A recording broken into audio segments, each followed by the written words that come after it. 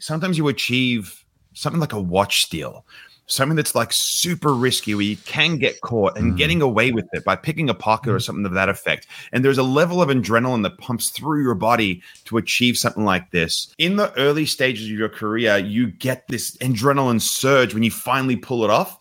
Eventually, you do it so many times that the adrenaline rush doesn't hit you because you're a lot calmer about it. It's kind of like, I imagine like what a race car driver would feel like. You know what I mean? Like driving a car like super fast is probably like exhilarating to the average Joe. But for someone who is used to doing 200 mile an hour, it's probably like, oh, it's just what I do. They're guys. They do magic. They are the Magic Guys.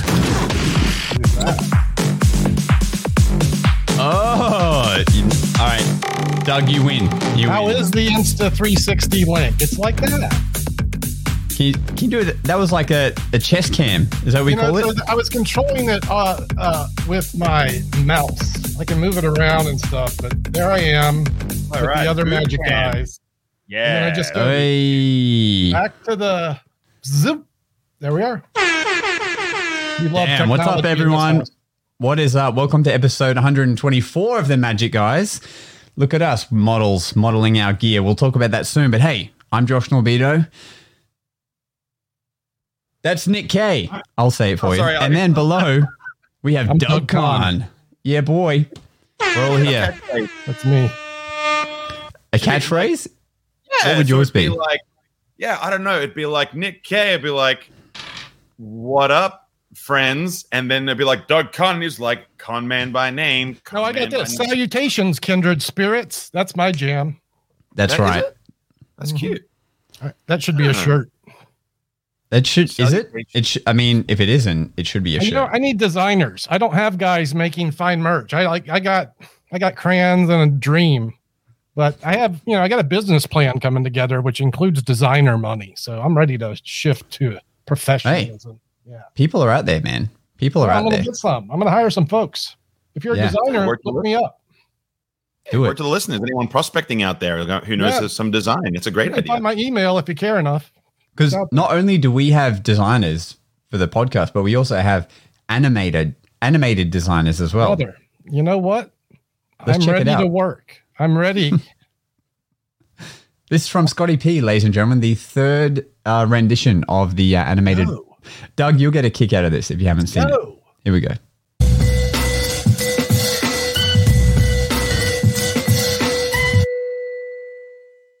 Yeah, you had like a massive growth spurt on YouTube. Yeah, I went from what was it, like 20K to 37.6K. Just not right. So we gained 17,000 subs. Josh is out here grinding, rise and grind. Yeah, I've accepted my fate. I love seeing my friends, getting what they want. It's nice. I've liked your Street Magic shorts. Don't you mock me. I've enjoyed them.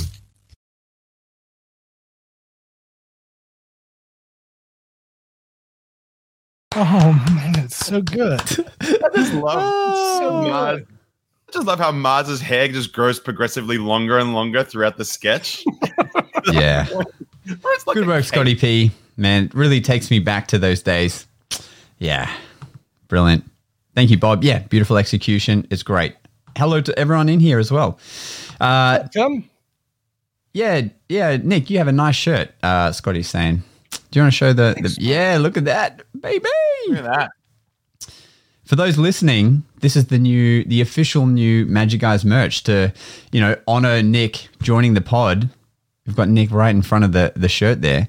And it doesn't just come in one color, because you see when you saw Doug on the chest cam, you see his beautiful blue shirt. And then I've got the white blend version. Boom. So you can really show out the pec muscles, And then you got a little, to show off the bicep, you got a little hashtag there, hashtag magician life. So they're out there, people. TheMagicGuysShow.com. It's in the link below. And I reckon we do some kind of giveaway. What do you think? I'm thinking something like over the next week, every shirt that is bought, next week we'll pick one of them and maybe we give them a magic, like a magic voucher or something to use at maybe Hyper Magic or Penguin. You know, we'll talk about it. But I think we're going to have a giveaway voucher for next week. You know what? I run a little jam at conjure.com. I got some good retail stuff over there. You know, I'm happy to ship it in the States. Maybe international people pay the shipping, but you know. Okay, let's do that. If the person that wins is in the US, maybe we'll organize for Doug to ship it out. And if it's in Australia, then we'll ship it out on our end. Love that. I'm curious how many friends we have in between that. Like, there's quite a distance between us and the States. I mean, it's mainly the North Pacific Ocean, but I wonder how many folks we have like in Philippines or on the other side, like in like I bet Josh Sahara Desert. probably analytics everything. Yeah, well, I should look into that. It's About mostly 3% US, Philippines, probably. Probably. Yeah, you're probably right. Hey, I just realized it's Scotty's birthday as well. 43. 43 and young. Boom. You know, guys, we didn't get to talk about this before the stream. I was going to do giveaways because we've been talking about doing some retail stuff. I'm going to send Scotty my lecture package, which I've managed to get down to a packet wallet.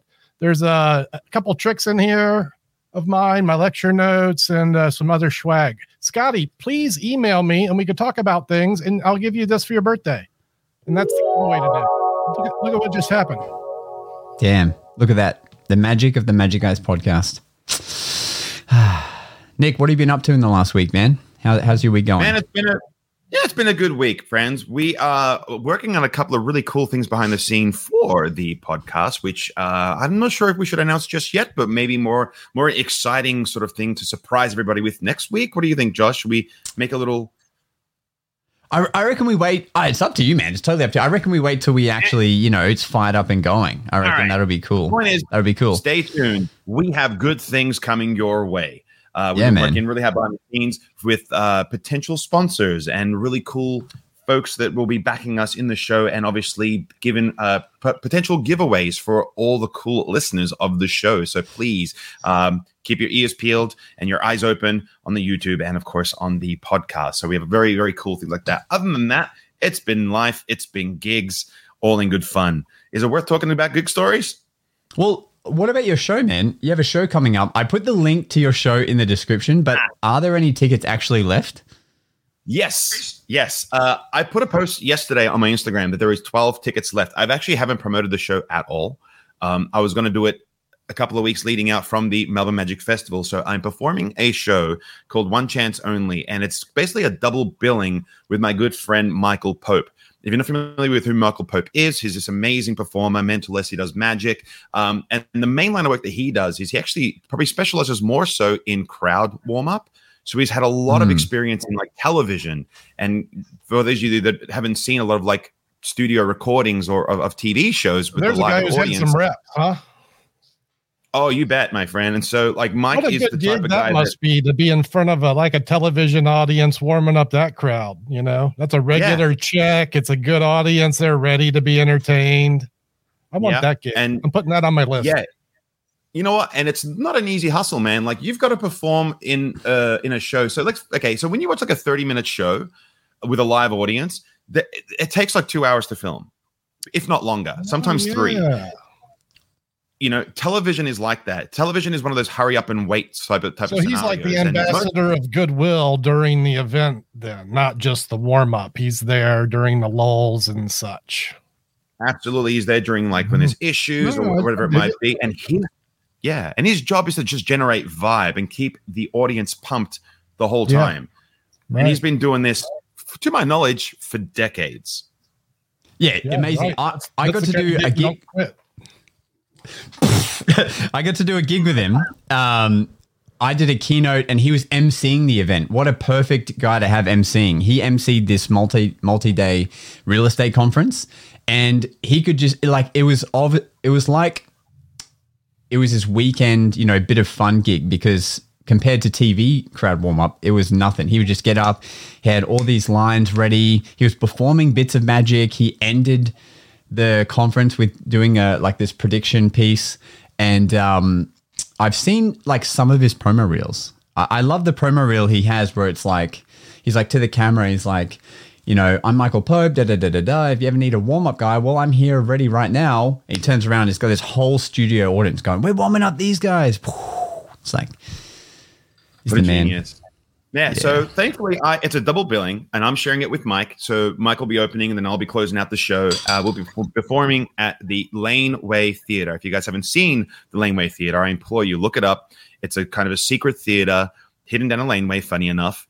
And if you haven't been, it's a must experience. Like if you're ever in Melbourne, look us up. And Michael Pope is. I knew Michael Pope as a kid, where he used to like host kids game shows.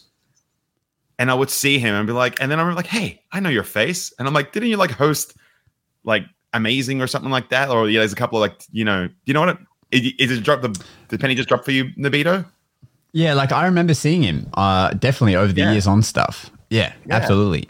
And you'd never pick it that he does magic. I couldn't believe it either. When I was introduced to the MC for the event, they're like, oh, this guy Michael Pope from Melbourne is going to be MCing. I'm like, awesome. And then he's like, oh, I just wanted to check what magic you're doing in your show, because like I do some magic throughout my MCing. And when you hear that, you're like, oh, okay, like you've learned like the newspaper Tamra store, or you've learned like a quick thing as a gimmick. But no, proper full-on patter, full-on, 7 people on stage, blah, blah, blah, like randomly predicts, envelopes, and it spells out the company's name. I'm like, holy hell, what is going on here? Never heard of him before, because he's just, like in that aspect, because he's just heads down, bum up, a worker, but far out. Yeah. And the weird thing is that like I'm not someone who plays well with others when it comes to doing shows. I genuinely just prefer not to. I was in a band for 10 years playing, punk rock music before I ever got into doing magic. And what I love most about magic is that I can get to my gigs and go, oh, my drummer's not here. I don't need one. All I need is like my cards, my coins, and me. And I can go and rock a show. So this is the first time that I've... there a minute. Punk rock, huh? Yeah, you bet, man. I was in a punk rock band. 10 years of punk rock, right? 10 years of punk rock, alternative. Man. Yeah, dude. It was great. Do you still like do I still play? Well, I play guitar and I do backing vocals. So I was in a band called All or Nothing.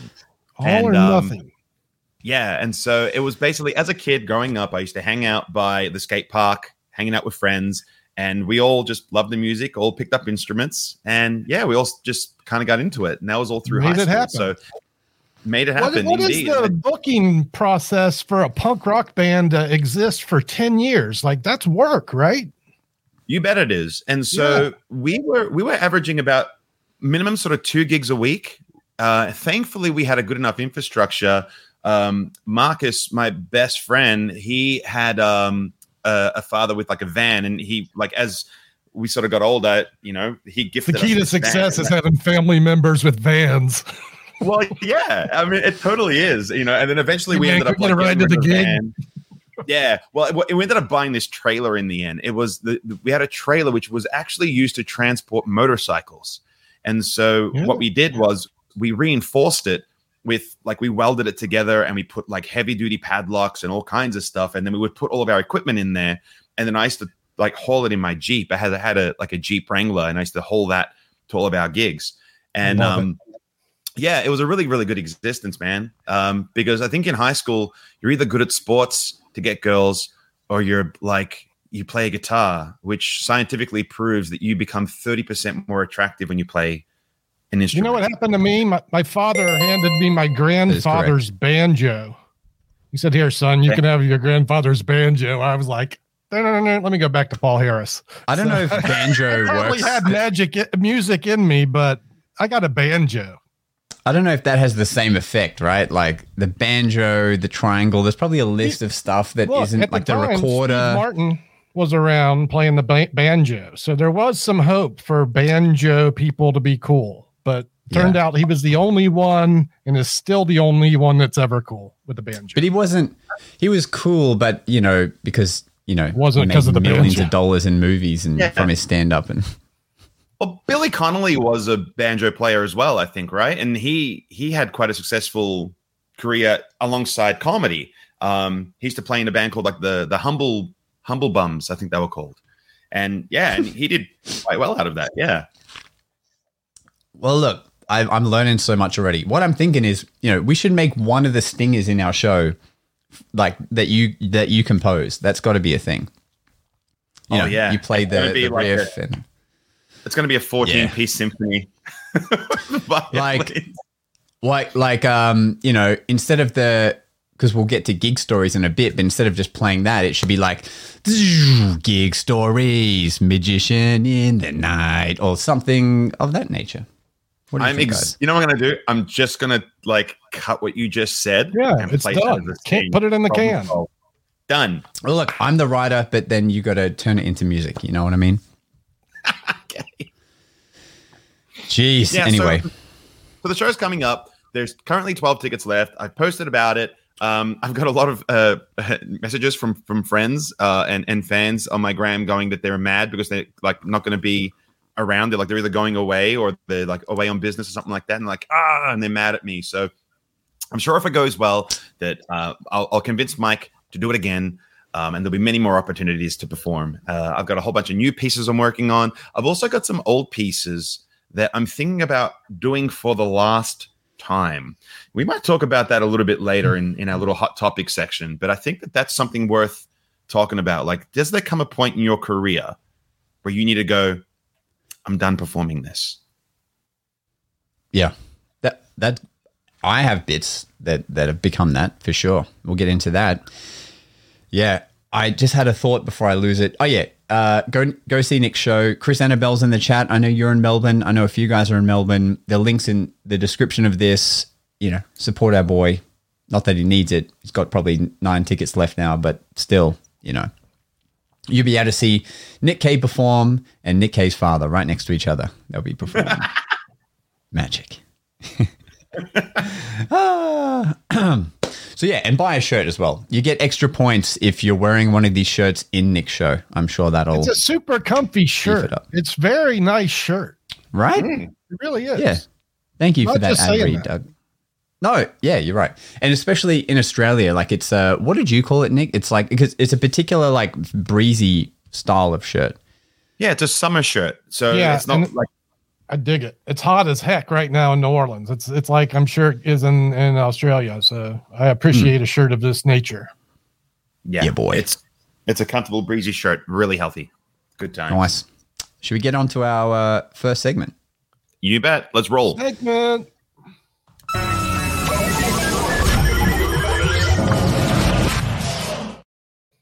So gig stories, magician in the sorry. God damn it. So gig stories is a section where we want to talk about not only stories that happen at our gigs, but just magic moments in general that we want to capture for posterity. So who has a story this week? Let's start with Josh this week. Josh, tell us a gig story. Boom. So I only had to do one event last week, and a couple of interesting things that hadn't happened before. So number one is I think I'm addicted to making videos now because I've been making them every day. I think I'm actually addicted. So what I did was I got ready for my gig. I sat down. I shot a video.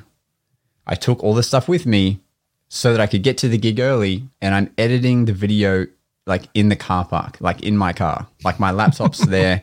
I'm editing it. I even sent because I was chatting back and forth with Christopher Wayne because he's enjoying making videos as well. And I sent him this picture. So it's literally me in my car, editing into the night before I go and blow everyone's mind, right? And this was the 007 James Bond card trick, if you guys have seen it, which is a phenomenon. It's doing really well on Instagram, and love hearing you say those words.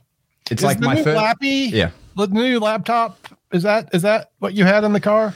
Did you get a new laptop? That's it. Yeah, the HP Spectra. Do you think that makes a difference in your creative process, being able to be zip, zip, zap, do whatever you want? The speed is incredible. Yeah, compared to what I was using. Mm-hmm. The speed is incredible. It can hold a lot more files, so I don't always have to be constantly putting every export into a, what do you call it? External hard drive. So you can just having that kind of power on the go. Hell yeah. So I was just able to edit it on the go, Yeah. That is kind of the most laborious task about editing videos. When you have to record something on a device, take the device, plug in the device, get the files across from the device. these things are very laborious tasks. And then especially when you're trying to do magic where it might take 20, 30, 40 takes, who knows? It gets quite difficult. So just being able to record directly into a computer, directly into my editing software, that's where it's at. And that's why I'm getting myself that 360 link that you got, Doug. That is like the best investment possible. Yeah, if you boy. If you want to record right to the computer, that's great. Absolutely. For me, the AirPlay, the way that Apple shares its files wirelessly solves so many of those problems with this ecosystem I'm working in. Editing on the iPad, wirelessly sending it to the Apple instantly without a hiccup every time. That's dope. And when I was editing for this gig, I used just one of these, like a little hub. So I'll take the thing out of my camera, chuck it in here, take the thing out of the Rodecaster for the audio. So I literally record my audio with this, put that in there, and then I just plug that into my laptop and everything, all the files are there. Hotspot on my phone so I can download. So you're recording separate music. Audio. That's why your audio rocks so hard. You got to do it, man. You got to do it. Because I've tried, with the dead cat on the camera, but having this just out of frame is what's, made so much difference. So much difference. And having these sound deafeners, you've probably seen a million of these, Nick, as a musician. You told me that. I forgot about that tip. So if I'm talking this way, these are all layered behind me, so my voice isn't bouncing off the wall and getting that reverby sound. So I'm, trying to make it as crisp as I can. Anyway, back to gig stories. So I'm addicted because I'm making the video on the go, editing before the gig. Anyway, this is the first time, well, not the first time, but it's the first time in a while that I've had to sign an NDA just to do this gig. So I'm going to tell you about the gig, but I can't actually tell you about the gig, if that makes sense, because I had to sign this NDA of the people that were there, the type of event it was. But it was fun. But what I will say was like an annoying thing. So one was an annoying thing. We use flash paper all the time. We talked about it in last week's episode. But I'm in a venue that's not a prestigious venue at all. And the security come up to me and they're like, hey, you can't use any fire in here. Like, we don't want to be called back again. If we see you do it again, don't do it again. And it's like while I'm with a group. And so I just turn to this guy and I'm like, hey man, I'm a professional. I'm insured to use it. I'm trained to use it. It's part of my act that I'm paid to be here to do. But he just doesn't, he's just doing what he's told. So he's like, yeah, but you can't use it in here. So I'm like, whatever. So that was annoying. Like we do this in all the, fancy hotels, venues, casinos. Fire's not an issue. You go to a place that is, I would say, a tier down from that, and had an issue. Anyway, so that bugs me a little bit. And then the notable thing of the gig, apart from all that stuff, let me just think. No, it's gone from my head. I just had a fun time. It will probably come back to me. But anyway, Nick, what's your gig story? Well, just off your point, isn't it sometimes weird where like you'll perform at something and they're like, oh, strictly no fire. I'm like, no problem. And then you rock up to the event and there's candles on every table. Yeah. Yeah. Like, what the? So stupid. I don't get that. Yeah, but NDAs is a good point. I think we should touch on the NDAs and Hot Topic a little bit later. That's going to be a good time. But I had a really interesting experience, and I wasn't really sure how to express it. So let me start by saying this: as you perform, I think magic is the only profession you can have in which when someone tells you, "Oh, get effed" or "F off," because their minds are blown. Oh, fuck, no effing way. Or get effed. Wow, that's sick. It's the only profession where someone says to you like F off, get effed. And it's like the highest honor you can receive in Australian culture. True. Yeah, You're never quite sure how to receive that, because I always want to, I don't know what to say back to him. What do you say? Oh, F you very much. Like, I don't know what you would say back in return. So it's a weird way that people sort of show their love. Now, I have this routine that I'm super proud of. I have my version of the invisible deck. If anyone's seen it, it's effectively where I have a group where there's 3 separate people choosing 3 separate entities of a card. One will choose the color, red or black. One will choose the suit. One will choose the value. I then produce that card open hand at the fingertips by waving my hand up and down. It appears at the fingertips. They open it up, and it's the card that they collectively selected. I take it a step further because they always ask why, and then I explain to them or how, and I explain to them, I knew you were going to choose that playing card. And they're like, and I said, yes, because I wrote it down. And they're like, where? And I go, I wrote it down on my Instagram.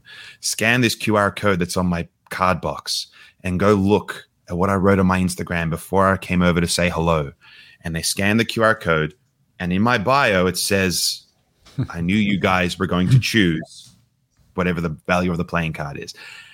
And I've showed this to people, and they've really lost their minds over it. And it's a really good piece of magic that I'm super proud of creating. Hey, I got a thing for you. Like, and you may have thought about it, but what if it starts by what color back is the card? Red or blue? Oh, as in like you ask the spectator. So when the card appears, I says, oh, and one blue card appears at my fingertips. Yeah. It would be interesting to try it and see if there is any difference. Maybe for events where you want to level it up a little. Yeah. Yeah, Nick, because it's not mind-blowing good enough yet. It's the color that makes the difference. Like, well, I was performing it on Sunday, and I met this lovely couple, Mel and Martha. I remember them well. And Mel's mind was blown so hard that she couldn't speak. And what she said in return was something that just was kind of special. She said to me, she goes, that was just so wonderful that I don't know how to show my love for it. And I've never heard anyone say that before. She's like, I don't know how to show love for what I've just seen. Like, I'm just so taken back. And I was That's cool. Wow. That's cool. Isn't that cool? I mean, you're manifesting a thought. That's, I mean, and in that case, it's so pure, right? Yeah. It's just like, and poof, there's your thought. Yeah. And you get really close to them and you go, I'll give you my PayPal. That's how they can show their love. Money, baby. Yeah, well, sometimes people want to show love by giving you a tip or whatever else. And for me, I just go like, whatever else. Let management know you enjoyed my performance. Please go leave a Google review or something of that effect. But, you know, that's a nice way to show love. But the fact that she was so dumbstruck and said in return, I don't know how to show love. Love is such a strong word. Like, she didn't say, I don't know how to feel. I don't know how to. She just went, I don't know how to show love. And I've never experienced that before. And I just thought that was something that, like, I had to share with you guys because it was just super cool to experience. And man, that's so cool when you have those moments, because that's a first for her. She's obviously never experienced that wonderment, if we'll call it that. And it is a funny thing. Like, I definitely can't top that in stories of this week, but just like this group of teenage guys at this event, or, you know, young lads, and they're all mucking around, like swearing, whatever. And like, I start to perform and they're like kind of watching, but by the end, they're like, they started following me around the event. They're like, no effing way that just happened. Like, let me check the thing. And they're just like, no one was talking. They're just watching everything. It's funny how, you know, it's the one profession that creates wonder, you know, like not a lot of things give that feeling, like in entertainment or in watching TV or whatever. Yeah, there's no definable way to react to magic. I get comments a lot of time on my videos when my like street audience isn't busting out into an ovation because they're stunned silent. You know, it's like the magic's so strong they don't know how to react, and people are like, oh man, that crowd doesn't know how to react right. I'm like, yeah, you're right, they don't, because they haven't experienced this kind of thing in life before. And sometimes you use cues to get that reaction, right? To get that ta-da. Absolutely. And like, I'm the type of guy that will demand applause and help people talk through it. And I can appreciate what they're doing is stunned silence. I say that, but I also express in my script when I perform it, I go like, oh, like I'm getting a lot of this, and I drop my jaw, but what I need is this, and I clap. And I go, and I go, it just lets management know I'm doing a good job. Yep. It just lets the guy who's hired me letting like I've done a good job. Right. Like if you guys make noise. Yeah. And what I used to say was, I used to go like, here's the deal. You either clap or you tip. What are you going to do? Everyone claps because nobody wants to tip. and everyone This goes is in a wild. show setting, right? That's what this is. I mean, on the Also, street, I say this. I'm going to let the stunned silence segue into a standing ovation.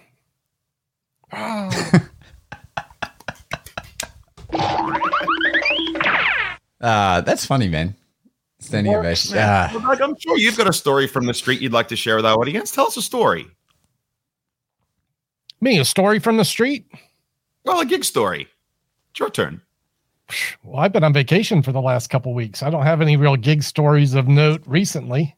What about, do you get any weird stuff happening in your lives? Have I had anything weird happen in my lives? Usually is the answer. I live in the the Willy Wonka land of things never going the right way. Unless I'm doing very hard sleight of hand. That always seems to work out fine. Have you ever had a moment where like you've done a hat? Like I've done moments where I've had hats and people have cried or people have run up and hugged me or, like on the street where you've, like, isn't there any sort of specific like hat lines or moments that people have come up to you and said, hey, and it's just stuck with you? Currently, no. Ever. It's okay. We're here to archive the moments, Doug. You know what I'm thinking of is just, how my magic moment that recently is just enjoying my anniversary with my wife. I did some learning. Here's what I did that I love about magic. I spent time with magic books. I made a concerted effort to pack books, which I always do, but I don't always read them. I made an effort to read them. So happy I did. I've got many items bookmarked. I took some tricks that I haven't spent time with and things I wanted to level up, and I accomplished those things. So for me, my stories of magic has been learning and making myself a better magician, I feel. Plus, I got to relax and enjoy a wonderful anniversary with my lovely bride, Erin. Love you, Erin. Please share with us, Doug. Look, what books did you have on? So I took Nick DeFott's book, which I hadn't finished. There was a couple essays in that book. He wrote a book on comedy magic, if you're not familiar with Nick DeFott, Offbeat. And then a book I recently picked up, David Acker's, I don't remember the title. I took the cover off the book when I brought it. Random Acts of Magic. This book is I've heard of this book. Full of some great stuff. If you go through my copy, you'll find a few dog-eared pages in there. You can maybe see them. I just pinned back the corners. And you'll be seeing a couple of these items on shorts, I think, in the near future. But there's Jay Sankey, Richard Sanders, Josh J stuff. And when I looked at the index of this book, I was astounded at how much material David Acker has published. It's like, it's like 20-ish. Is that going to focus on that white paper? No. It's a page full. You can see it here of magic publications. I've only read one or two of his books. I loved every minute I spent with this one. Are there any outstanding effects that you could share with like what those effects are that David's produced? So one that comes to mind is the notion of this. I'm going to make this disappear. He says that's the premise. I'm going to make this disappear. And the concept is that the words this transform into the words disappear. David did it via a bill switch. So he'd say, watch, I'm going to make this disappear. And on the bill is the word this. He folds up the bill and he unfolds it and it says disappear. So the words transform on the bill. Now, I don't think it's a good trick on a bill switch, but I like the notion. That's interesting. Do you think that is stronger than a bill change, or is it good as a build-up, or is it like good for that moment when you're not performing a show, but casually you want to just do a thing that's like, okay? I don't think I'd put it in a show. Like, I don't think that's show worthy. I'm thinking of a short trick, I was thinking of using this thing actually, and maybe having the word this and say, I'm going to make this disappear. And it, instead of a production, it becomes a transformation, something of that nature where it's instant and visual. I mean, that's what we need these days, is something quick and visual. Well, I mean, it's part of my job to make these videos just like you're kind of doing, not even a job. It's just fun. Like, today I had this idea with Chrono Force, and I don't know if it was the greatest trick, but I enjoyed the process of putting this little app into a new idea. And as long as it's fun, I'm going to keep doing it. Tim asked an interesting question. You want to bring that up, Josh? Yeah, man, I can do that. There we go. Question is, do you guys still get that feeling that I can't describe when you truly amaze someone, or are you always in performer mode? You go first. If I could chime in. Okay, so I think of something where sometimes you achieve something like a watch steal, something that's like super risky where you can get caught and getting away with it by picking a pocket or something of that effect. And there's a level of adrenaline that pumps through your body to achieve something like this. I do things like card under watch. In the early stages of your career, you get this adrenaline surge when you finally pull it off. Eventually, you do it so many times that the adrenaline rush doesn't hit you because you're a lot calmer about it. It's kind of like I imagine what a race car driver would feel like. You know what I mean? Like driving a car like super fast is probably like exhilarating to the average Joe, but for someone who is used to doing 200 mile an hour, it's probably like, oh, it's just what I do. It's like my thing. I'm always calm in this scenario, which is what you want. So it's this interesting dichotomy where you still experience the joy, but not because of like overcoming the fears that it took to be able to achieve that. There's sometimes a certain level of courage you need to have to do an effect, to take that leap, or to have that that guess that you would sort of do in this Sherlock Holmes deductive type of way. But when you can pull it off, it's great, but you just got to be brave enough to do it. And the thing is, what happens is you get to a point where it becomes comfortable, and then you start going, what else can I do to push it now? How can I push myself out a little bit further to achieve it once again? That's what I experience. What about you guys? For me, if I jump in here, 100%. I know there are effects that will get a crazy reaction, but because they're not challenging enough for me, I can't let myself do them, because after doing 100 events in the year or whatever, I'll feel dead inside. So I purposely do challenging magic for myself. That's why I do a lot of stack work and false shuffles and stuff in my gigs, because like it's fucking hard to do, but in the moment while entertaining someone and to nail it. So that keeps me like constantly going and in the moment. So I have to do that just so I don't forget what's happened, right? And so for me, when I hit on things while doing something difficult, that's when I'm like, oh yeah, I got this. But sometimes a lot of this stuff now, you're right, you're just kind of doing it, you're calm, cool, collected. Like coin under watch used to be a rush for me. Now it's just a part of every coin routine I do with like, I don't care. It's just like, that's going to happen. Yep, it's under there. Great. Move on to the next thing. Now I'll reveal it. Great. Yep. Blah, blah, blah. Them reacting will let me grab the other coin so I can do the next bit and whatever. And I think that's what I love about this podcast, because it makes me remember stuff to talk about. Like over the last 2 years, I've always like remembered stuff so I could tell it on the podcast, but it makes me remember it. And but sometimes I'll still like, do you ever like, I'll drive home or I'll lay in bed and just kind of go through like what happened at the event, like both Always. Good and bad, you know? Always. But I will say they do become a bit of a blur in December when you're just banging out multiple gigs a day. Like there are definitely events where I've just gone, oh, I've already done that event. Oh yeah. What did I? Oh yeah, I remember being there. Like, unfortunately, when you're doing just a mass amount, it's not good for you, but it does happen. But that's why my last line of this would be, make sure you're doing stuff that pushes you every time. Don't get comfortable, or that will happen more and more. Yeah. I will say to your point, comfort is where the creativity will go to die. On that note, I try to bring something fresh to just about every event. You know, even if it's just a new line or a new joke, it's usually a fresh trick that it's at least in my pocket as an option. Knowing that I can perform this new piece is always a rush. Heck yeah. Yeah. Yeah, when I'm with the people, I always feel disappointed when I realize I'm going through the motions, when I catch myself just saying the words. And I'm like, my audience deserves more than that, especially if you're a professional at an event. Well, let me follow up with that. Like, because how many times have you come prepared with a new effect, a new trick, a new something, and didn't do it? because either one, you just didn't find the right moment, you weren't comfortable or confident enough to do it, or just were too scared.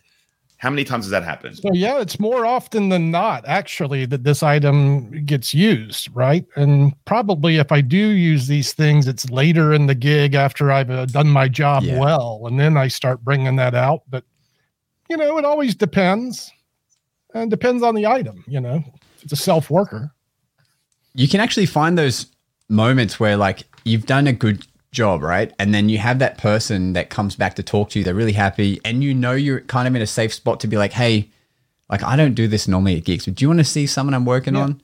And then under that premise, like it's okay to try something that's not like, your A material. That's exactly how I'll bring new stuff into my routine. If it's let me share, that's a really great point. And let me share something that was taught to me by Teller. What he does is he does something called hammocking. And what he does is he has a good routine, something to practice, and a good routine. So you have two solid routines that can stand up, and hammocked in between that, is something that you're trying. So you have this comfort of knowing that you'll start strong. They'll enjoy that. Something that you can possibly needs work or needs improving upon, but then you can end with something strong. So if you approach it in a 3-phase type of way, it's a safer way to try new material. And that was taught to me by our good friend Teller from Penn and Teller. Flex. What a flex. Just flex city over here. Jeez. If I had a cap on, I'd throw it at you. I'd be like, cap. That's great. Hey, David, so David did ask a question. Do any of you journal or note down reflections after a gig? For me, no. But if it's a show, like I will note down, I don't write stuff down, but I will mentally take notes of like how a stage show went, if I should change the blocking or the order, but maybe not like what happened at the thing. I definitely do. And I have other social groups, magic social groups that I will like discuss certain matters with. And I'm the type of guy that will go, this keeps happening and I don't know why. What am I doing wrong? Who am I intimidating?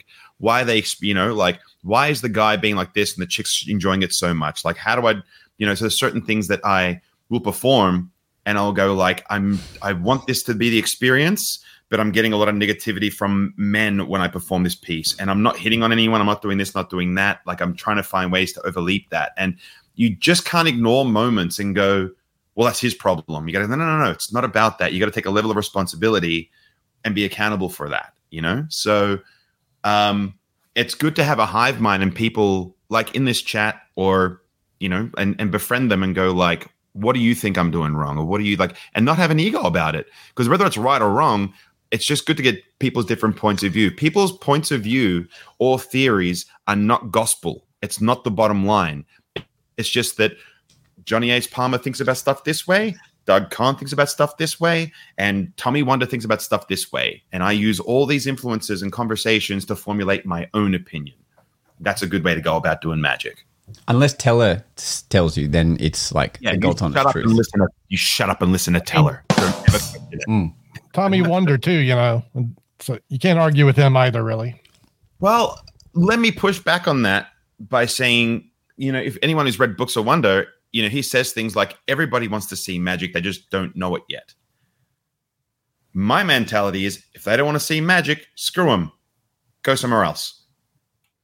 But it depends how backed off they are. Like if they're like, no, then fine. But if they're like, just kind of like, sure, then now you're going to really. Is that in the context of asking people if they want to see magic? Is that how that subject was addressed? I always ask for permission to perform. And the way I do it is I will approach a group, explain that it's my job to entertain folks and show you nice people some magic. And I say, is now a good time or am I interrupting important conversation? Some people just go, no, thanks. I was curious about the Tommy Wonder quote about. Like, is the book in reference to asking people to see magic? Where does that frame of reference come from about if people want to see magic? Are you asking them? Do they want to see it? Because they won't know. They do. They just don't know. That's Doug, what I think he's saying. You better pull out the book. We know you got it here. Look, we'll get to it next week. We'll do homework. Let's have Tommy Wonder. Let's make a new segment. Tommy Wonder said. Put a pin in it. We'll come back to it. That's hilarious. Done. My goodness. Well, okay. What else is happening in the world? In the world of magic? Yeah. What is there a buzz around the Melbourne Magic Festival in Melbourne? Because, to be honest, over here, normally I see a whole bunch of stuff, but I haven't really seen much. Maybe your poster is the first thing I've seen about it. You're kidding me. Obviously, it's not marketed to Brisbane, but, what's the feel like over there? Well, I think that leading into it a couple of weeks out, it tends to go really nuts. And ultimately what happens when it comes to the Magic Festival is we open the festivals by doing these galas in which everyone does like a 5-minute spot. And that goes gangbusters from there. Like everyone will sit back, watch a gala, which is almost like an audition where you get to see everyone and people will just start making notes of like, oh, we got to see this person's show. We've got to see that person's show. So that's kind of how it goes down. We are having one of our monthly hangout sessions that I mentioned some while ago where we have the Magicians at Work. So there's a lot of people who are going to be trying out new material at Magicians at Work and obviously promoting their Magic Festival shows there as well. So people will be flyering and so forth. And we also do like mail drops as well. Like we'll get boxes of like brochures with all the shows that are going to be going on, and I'll get boxes of it, walk around my neighborhood and go to all the apartments and just dump, a whole bunch of pamphlets in there and so forth. So yeah, it's as far as ticket sales goes or everything else, I haven't had a chance to catch up with Tim yet, but I will be catching up with him on Wednesday, and I'll be reporting back next week on how that's all going to go. Hell yeah. I look forward to the update. Maybe we can get some kind of scoop at the festival while you're there to play like on the pod. That'd be pretty cool. Will you be recording this show? Of course you will, right? My show? Yeah. Maybe. I think there's a lot of legalities and so forth that come with that now. You've got to like tell people that you're recording or get permission and stuff. So I'll just make sure that's all well and good. But one of the most exciting things I have to make mention about the Magic Festival is that we have an amazing lecturer coming. And that lecturer is Mario Lopez. Woo! And oh my God. Yeah. And if anyone's familiar with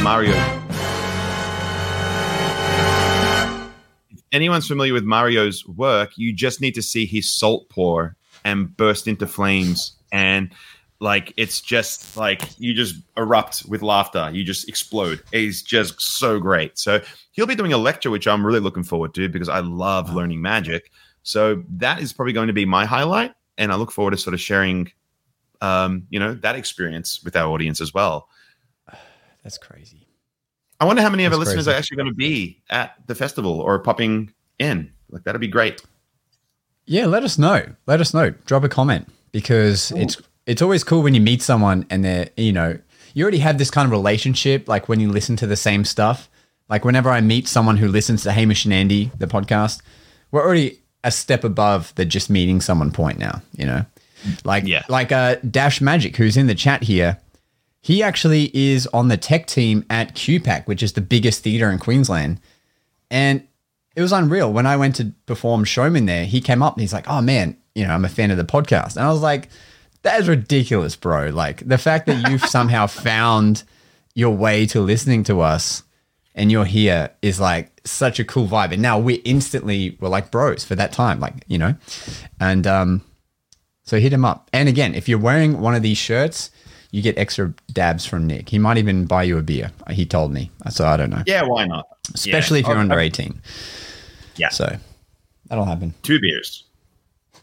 Yeah. That's a good question. Like, you've been in this realm for a while. How many times do you get stopped and be like, oh, I've seen you on the TV. I've seen you on the something or other.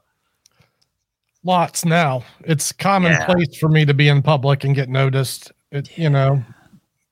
An average, say I'm out street performing 3 hours, it might be half a dozen people. That's how often it happens. Not too much if I'm not in magician mode.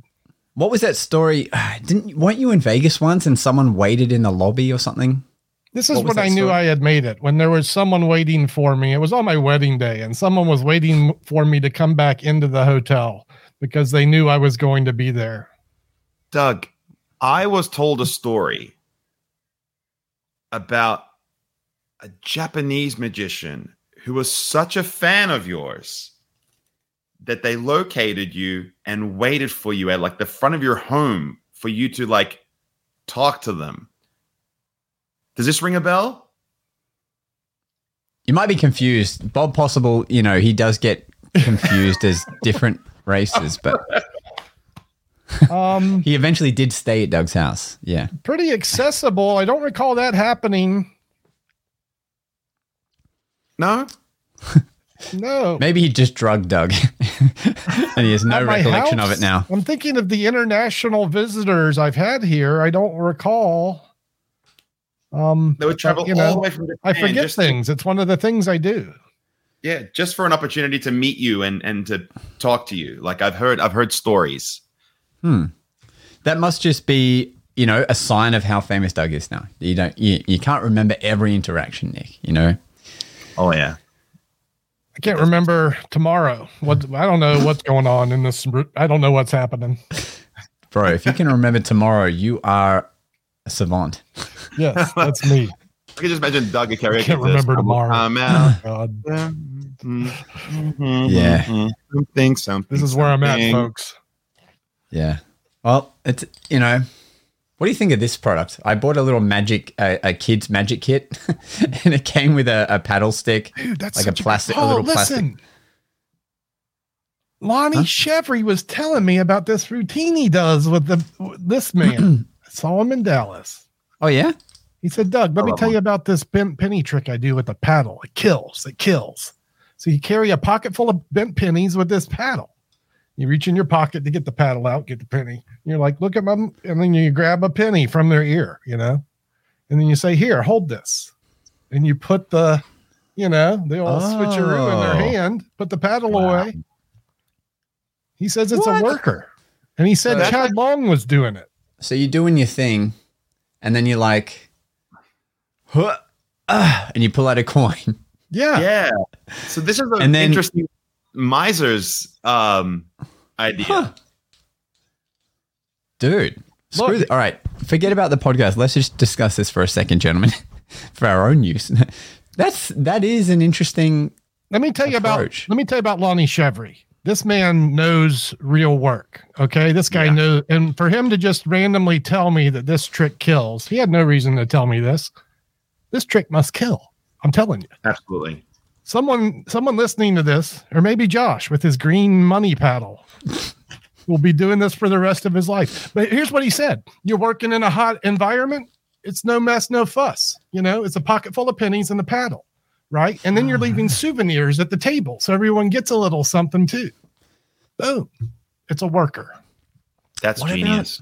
I love that. And what about, just to take it in another direction, is there a way you can so you go to the venue and maybe it's maybe not the straw folded up because that might be weird, but maybe there's like an object that, is on every table or that's around the venue. Let me tell you, one of my favorites is Steve Mayhew's Carnation production. He comes up to the table and he says, oh, hello, I brought you a gift. And he takes a piece of flash paper out. It's a wadded up ball of paper. Here you go. It's trash, right? He goes, well, you don't like it? It's just trash, right? And then he lights it and it turns into a carnation. And then he splits the carnation in two and he gives them to the ladies at the table. So he's got a pocket full of carnations, pocket full of flash paper, and he spreads love across the event. There's flowers everywhere. And it's a great moment. Steve Mayhew, you're a genius. Wow. That's a step up. Like when I do an event, a private event or definitely a wedding, I'll take roses. I'll go buy live roses on my way to the gig and I'll load up 2 at a time.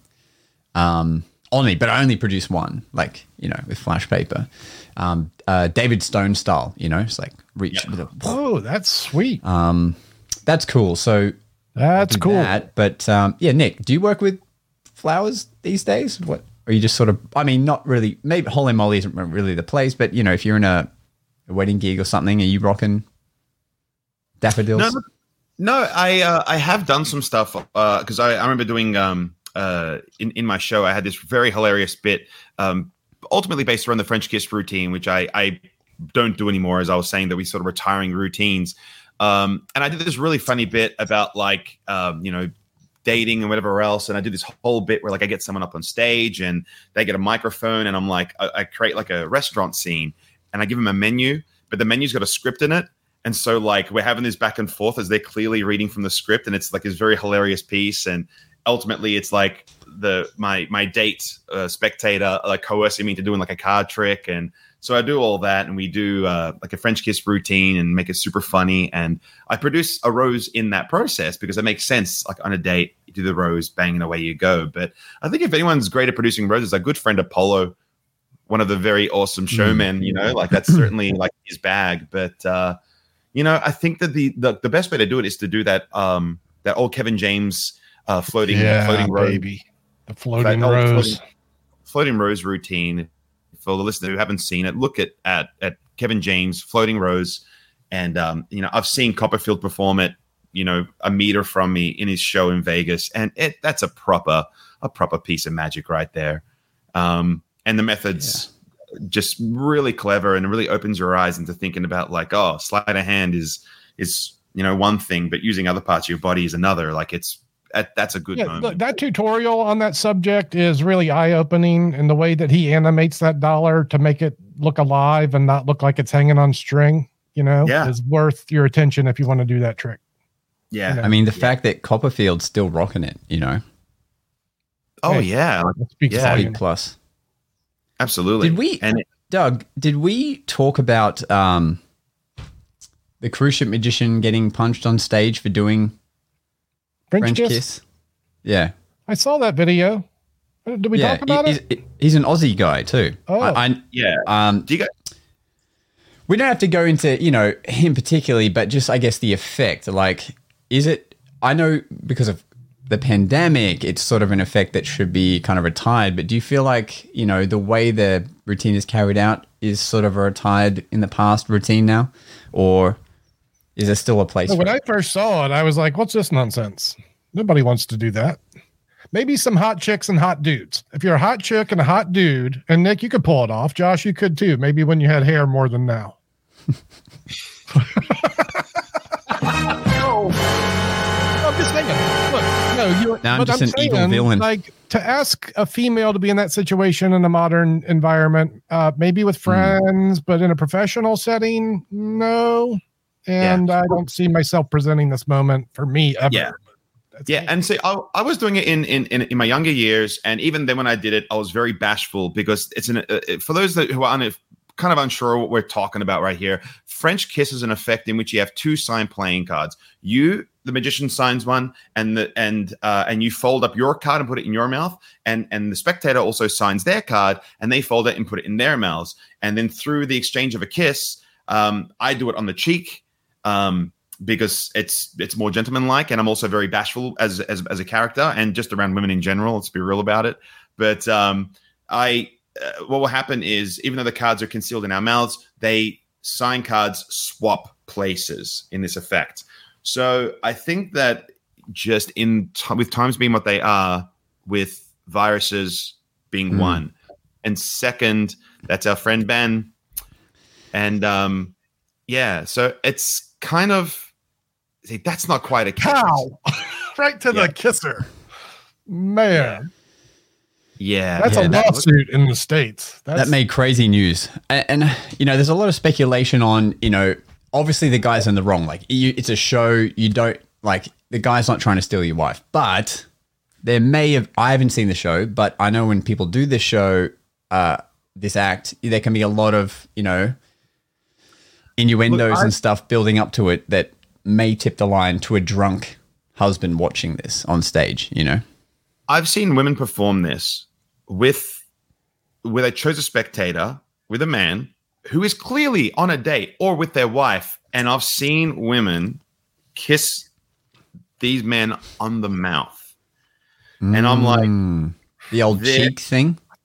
No, literally just like... And the whole room goes silent. Like, did she just... do this? You got her number? Yes, but like It's just kind of like, I don't know, man. I think that anything that goes into that realm, I had a friend of mine who was telling me that he does stuff where like he handcuffs people in his roving sets as a gag. And I was like, that sounds pretty extreme for me. Like, I don't want to do that. He can get away with it remarkably through his character, but it's just as far as like the risk factor, I'm not interested in taking risks to that effect anymore. Like my pickpocketing days are almost well and truly over, and I miss it so much. But I've had police reports against me going, "Oh, he's stolen rah rah rah rah rah," and it's like, bro, I'm the entertainment. It's what I'm hired to do.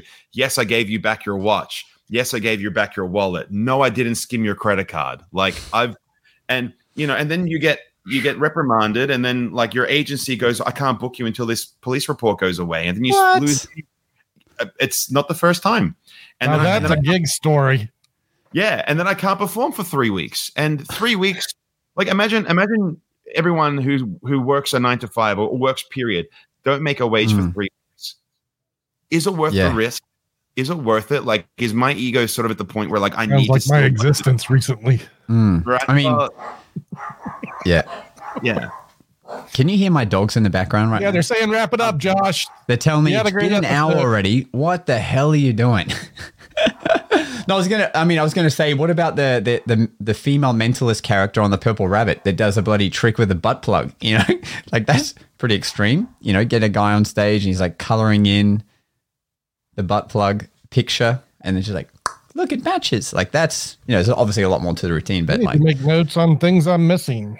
Butt plug magic. Thought I knew everything. Doug, like that's definitely a realm, Bob Possible can explain to you and explore maybe, but I've obviously led a sheltered magic life. I had no idea. Yeah. Well, look, as we wrap up this episode, I think, Nick, it's only fair that as the latest member of the podcast, you give us your ending thoughts for today. The final word. Okay. Today's final word is just be good at magic and don't suck. Thanks for listening. It's time for us to disappear now. But we'll see you again on the next episode of The Magic Guys.